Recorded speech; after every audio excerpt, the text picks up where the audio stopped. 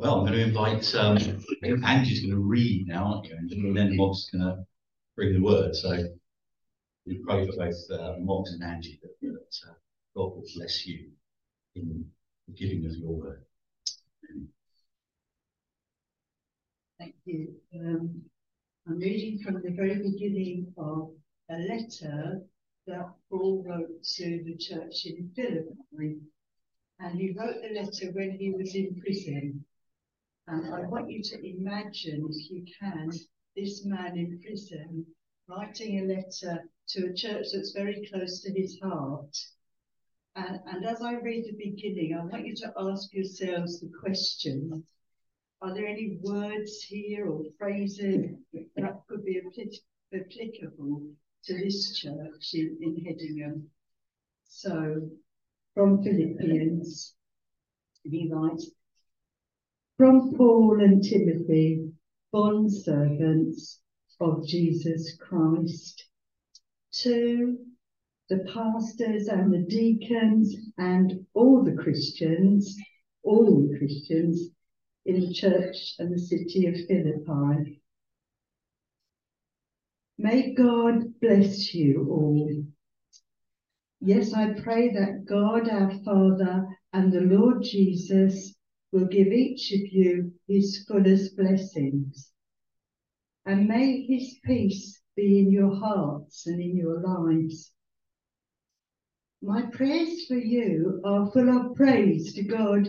When I pray for you, my heart is full of joy because of all the wonderful help you gave me in making known the good news about Christ from the time you first heard it, even until now. And I am sure that God, who began the good work within you, will keep right on helping you to grow in his grace until his task within you is finally completed on that day when Jesus returns. How natural it is that I should feel as I do about you, for you have a very special place in my heart. We shared together the blessings of God, both when I was in prison and when I was out. We defended the truth and we told others about Christ. Only God knows how deep is my love and my longing for you, even with the tenderness of Jesus Christ. And my prayer for you is that you would overflow more and more with love for others. And at the same time, you will keep on growing in spiritual knowledge and discernment, because I want you to know the difference between right and wrong and to be inwardly clean, so that no one can criticize you from now on until our Lord returns. So may you always be doing those good, kind things that show that you are children of God. For this will bring much praise and glory to our Lord." This is the word of God.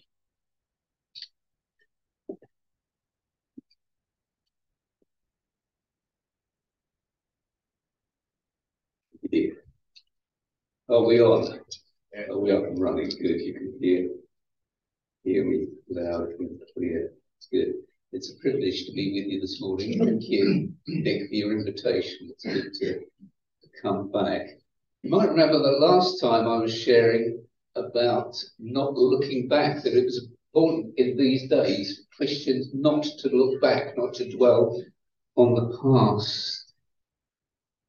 But there's also a place for us looking inward, and that's what I want to do this morning. For us to look at ourselves, to see where we are as Christians, to see how much we've grown. There were tensions in this Philippian church that Andrew just read to us about. Some of its members have fallen out and there was disunity. Others were finding it hard to live up to the standards expected of Christians and were wondering if it was worth going on. They were a generous church, but some were worried about making ends meet. and if it was better to place their security in what they owned rather than in God. Also, they'd experienced some misleading Bible teaching, and because suffering had affected their faithfulness, some doubts as to whether God was in control had arisen in their minds. And finally, Paul, their founder and their friend, was in prison, or at least under house arrest, possibly facing the death penalty. However, into that discouragement, Paul tells the Philippians his prayer is that God, through the Holy Spirit, would help them develop spiritually, and that as a result, they would demonstrate God's grace by living a life that honors him, so that when Jesus returned, God would be glorified in their lives. What a prayer. You know, it's interesting. On a personal level, Paul could have looked at his situation and wallowed in his difficulties. He could have been full of self-pity. He could have said life was hard and he was going to opt out.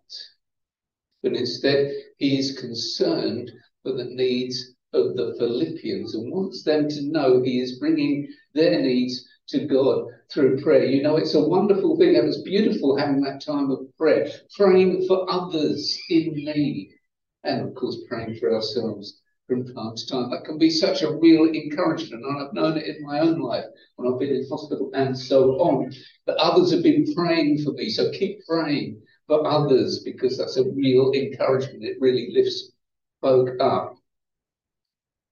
In Paul's letter to the Ephesians, he had already written, pray all the time in the Spirit for all Christians everywhere.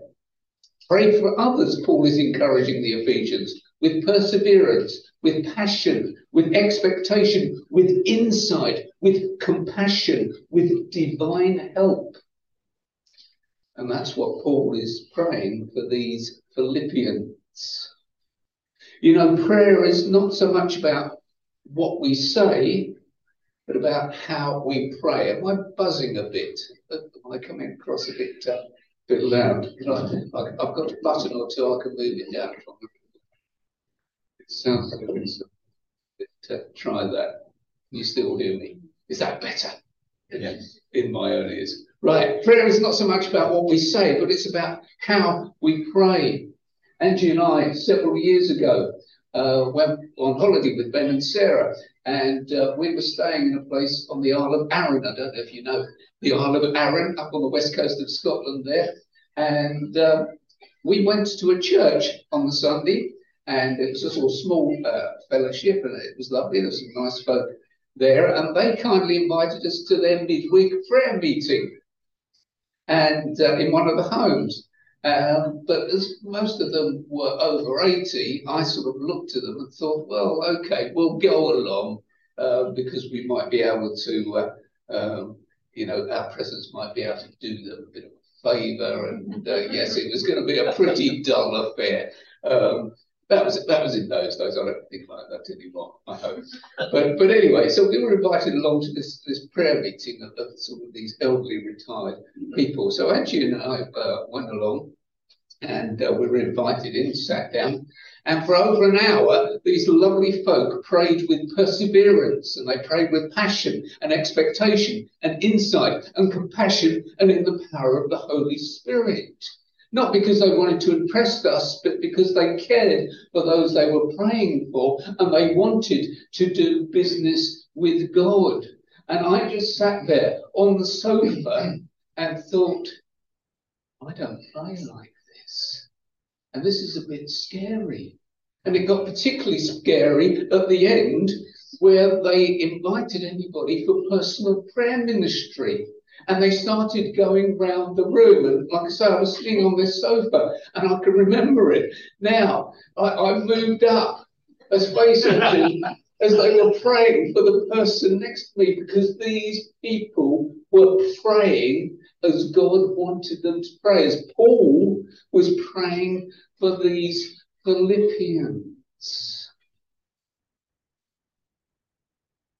It was a lovely time. It was a precious time. They were praying with perseverance and with passion, with expectation, with insight, with compassion, and in the power of the Holy Spirit. I trust your prayer meetings are like that. You know, so often our prayers are just a few quick sentences offered without much thought. Certainly it's true that God answers emergency prayers, but if you can, it's important to give prayer the attention it deserves. Prayer changes things. Prayer changes things. We have been battling for Keith this week. Keith, who we mentioned, who's in hospital. And it's been a battle because he was on the verge of death. But God has graciously brought him to that place today where there is some good news. Paul's prayer in verses 9 to 11, which was part of the reading that Angie brought to us, is for both the church and for individuals. And his prayer comes in 4 parts, all of them focusing on growth. So Paul is asking that the Philippians might grow in love, in knowledge, in discernment, and in holiness. You know, in the natural world, we expect babies to grow unless there are some mental or physical disabilities. And so it is with our spiritual life. God wants us to mature. The writer to the Hebrews complains, you've been Christians a long time now, and you ought to be teaching others. But instead, you need someone to teach you all over again the basics of faith. You're like babies who drink only milk, not old enough yet for solid food. So here's the question this morning. Are we growing in our Christian life? Have we moved on? Have we assimilated what we've been taught, probably over the years, made the necessary adjustments to our opinions, our actions, and our speech, and as a result are demonstrating God's lifestyle to others? Shall I go down another rung? It sounds as if I'm going to hit another button. I should go down with belly button soon, but can you still hear me? Okay, I'm sorry I shout a bit, but I'm a little enthusiastic, that's the problem. Okay. Have we made the necessary adjustments to our opinions, actions, and speech? And as a result, do we demonstrate a godly lifestyle to others? Or are the same sins holding us back, stunting our growth? Are we simply coasting along in our Christian life? Neither hot nor cold, but lukewarm. Thank you, Nick. Can I go up the button now? Okay. All right. Okay, I'm trying to shout too much as well. Jesus taught his disciples for 3 years and then said to them in Matthew 28 words which you will be familiar with. I have been given all authority, this is Jesus, in heaven and earth. Therefore, go and make disciples of all nations, baptizing them in the name of the Father and the Son and the Holy Spirit, and teaching them to obey all the commands I have given you. You know, that's the calling of every Christian. We receive and then we give out.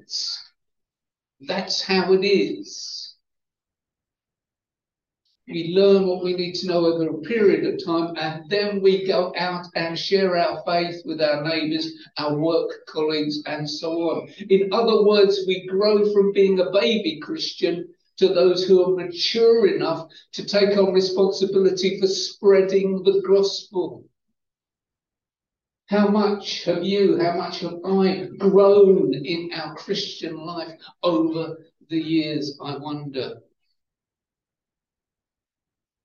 So Paul's 4 areas of growth begin with love. Grow in love, he says. Overflow with love. The word Paul uses here for love is agape, a love given by choice and not motivated by attraction, a love that is sacrificial, that is selfless, that wants the best for the other person, a love that is demonstrated by action and is completely unnatural, which is why we need the Holy Spirit's help to put it into practice. You know, love is the defining characteristic of Christians. Paul had already written to Corinthians, if I had the gift of prophecy and knew what was going to happen in the future, but didn't love others, what good would it do? If I had the gift of faith so that I could speak to a mountain and make it move, but didn't love others, it would be valueless. If I gave everything I had to the poor, but didn't love others, it would be worth nothing. God is love, and if we are to reflect something of him in our lives, we have no choice but to love others. In this instance, the word agape is used in its broadest sense, which involves actively putting into practice the 5 love commandments of Jesus. Firstly, that we are to love God with all our heart and soul and mind and strength. You know, loving God with all our heart means to love him first. So here's the question. What takes first place in our lives? Is it money? Is it power? Is it status, possessions? Is it your mobile phone? Does God occupy our thoughts? Does God own our time? Is there still no room in the inn of your life for Jesus? Because it's full of things or people that take a higher priority. We love God with all our soul when we find our satisfaction in him rather than a person or a thing. We love God with all our mind when we obey his commands. We love God with all our strength when we persevere in the face of trials.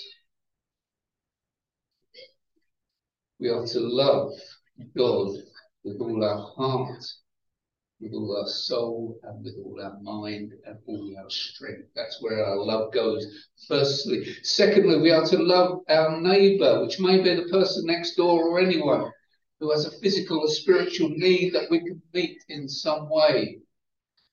However, it's not only about acts of kindness, good though they might be. It's also about telling them the truth about the truth. It's great to be kind and generous to those we meet. That's absolutely right.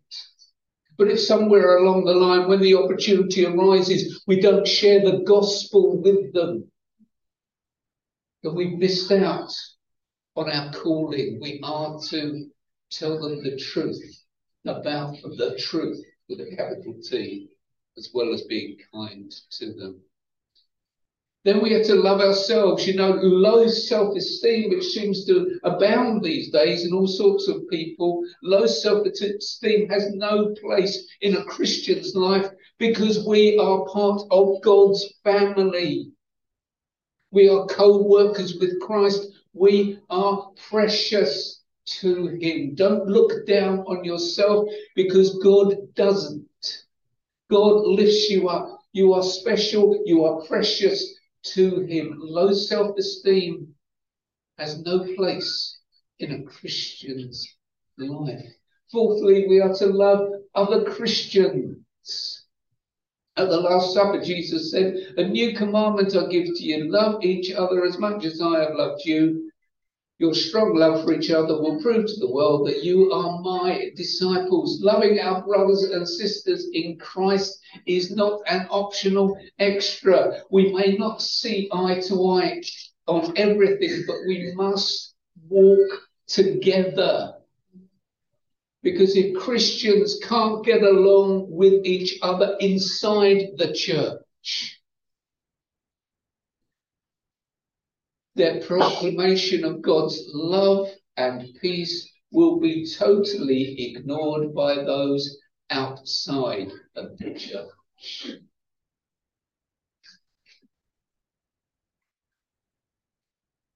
Whether you like the person sitting next to you in church or not, you are part of the same family.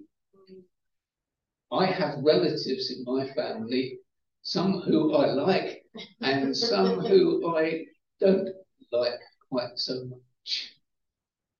But they are part of my family. And I get on with them because they are part of my family. You are part of a family of God's people here in Sybil. And if you don't get on with each other here, those outside walking along the street will ignore what you say. We are to love one another, as Jesus said. But finally, we are to love our enemies. The word Jesus uses for enemies can be translated as those who are hateful or hostile towards us, those who wish to harm us, those we really struggle with in whatever setting. Wow, is that raising the bar? Love your enemies, those who don't like you. Love them with a godly love. But you know, for Paul, growing in love was just the beginning. He wants them to be fruitful in their Christian life, so he wants the Philippians to also grow in knowledge, in discernment, and in holiness. Grow in knowledge, Paul says. Paul is praying that as their love grows, so their knowledge of God will increase. The word translated knowledge appears 20 times in the New Testament and always refers to a knowledge of God. But this is not an intellectual exercise. We're not collecting facts about God, but developing an intimate knowledge of him. We don't solely focus on knowing about him, but knowing him intimately, because we can increase our knowledge, but not grow closer to God. We can know all about the Bible, about God, and about Christianity in our head, but unless that knowledge, that head knowledge, transfers to our heart, our relationship with God will be at arm's length, at a distance. We will be happy to attend church on Sundays, but not really interested in hearing his voice. We'll be happy to go through the motions of being a Christian, but reluctant to give our life to him and all that we possess. We'll be happy to paddle in the shallows of spirituality, but not willing to plumb the depths of his mercy, his peace, and his wisdom. We'll be happy to follow Jesus so far along the road, but not be willing to abandon ourselves to him, to surrender, as the song had it. Isaac Watts puts it like this: were the whole realm of nature mine, that were an offering far too small, love so amazing, so divine, demands my soul, my life, my all. You can't be half-hearted as a Christian. You simply can't. It is all or nothing. In Luke 22, we read these words: Jesus walked away from his disciples, perhaps a stone's throw, knelt down and prayed this prayer: Father, if you are willing, please take this cup from me, but I want your will, not mine. Here is Jesus in the Garden of Gethsemane, hours before his crucifixion, and knowing what is to come, he asks if there is another way. Ultimately, though, he wants to fit in with God's plans and willingly submits his will to his heavenly Father. I wonder this morning if your Christian life is based on your will being done and not his, on your preferences being fulfilled and not his, on your plans being acted upon and not his. Paul wants the Philippians to grow in their knowledge of God so that his ways become their ways. Not because they have to, but because they want to. Because when you know someone intimately, when you're in love with them, when you've committed yourself to them, you want to please them. You really do. But this growth in knowledge of God has to go hand in hand also with a growth in discernment. Grow in discernment, Paul says. Knowing God, being in close relationship with him is critical, but Paul wants the Philippians to make the right choices in their daily lives. The Philippians, like all Christians, constantly face difficult decisions, and Paul is determined they are not deceived by Satan, who is described by Jesus in John 8:44 as the father of lies. You know, Satan is out to mislead you this morning. And Paul is determined, as he was with the Philippians, and Paul is determined they will be able to separate the biblical from the unbiblical, the godly from the ungodly, right from wrong. To choose what was best in any given situation, and by so doing, live lives that were pure and blameless, lives which give glory to God.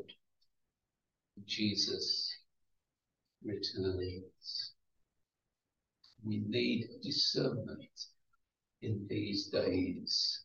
You will know as well as I that the media particularly is full of half-truths, fake news.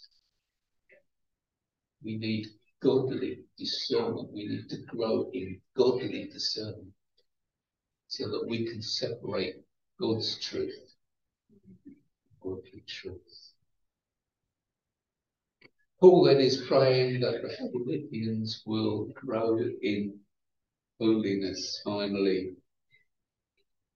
These Philippians were to seek to be morally clean on the inside and outwardly to avoid any charge of wrong behaviour by others.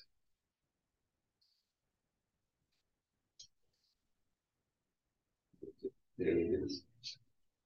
Purity has to do with inner character, blamelessness with outer conduct, both of which come through holy living. You know, we tend to link holiness with religious ritual and those who perform it, but that is not the case. When Peter writes in 1 Peter chapter 1, but be holy now in everything you do, just as the Lord is holy, who invited you to be his child because he himself has said, you must be holy, for I am holy. He's talking to Christians in an area that covers most of modern-day Turkey. Ordinary Christians like you and me, ordinary believers who needed to know that their life had to be holy before God. Paul writes to the Corinthians, haven't you yet learned that your body is the home of the Holy Spirit God gave you, and that he lives within you? Your own body does not belong to you, for God has brought you with a great price. So use every part of your body to give glory back to God, because he owns it. God owns us. We are not our own to do as we choose. The way we think, what we say, and how we act should glorify God. Therefore, holy living is not an optional extra. We are to reflect something of the holiness of God, and by so doing, become more like Jesus. We are to engage with the process of God's transforming work in us so that we gradually become more like Jesus in what we say, in what we think, and how we act. So here's a concluding thought. I wonder if we're more like Jesus today than we were this time last year. Are we more like Jesus than when we first became Christians? Max Lucado, who I'm sure you might have come across, writes this: God loves you just the way you are. Can I encourage you in that? God loves you this morning just the way you are. That's the good news. The bad news, in a sense, is that he refuses to leave you. Why? Because he wants you to be just like Jesus. In what you say, you do.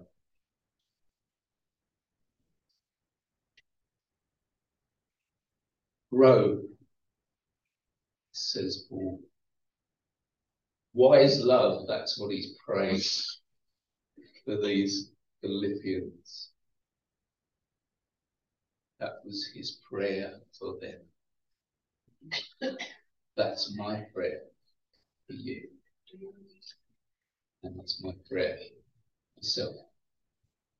That I too might grow in wise love and all that involves. Amen. Amen.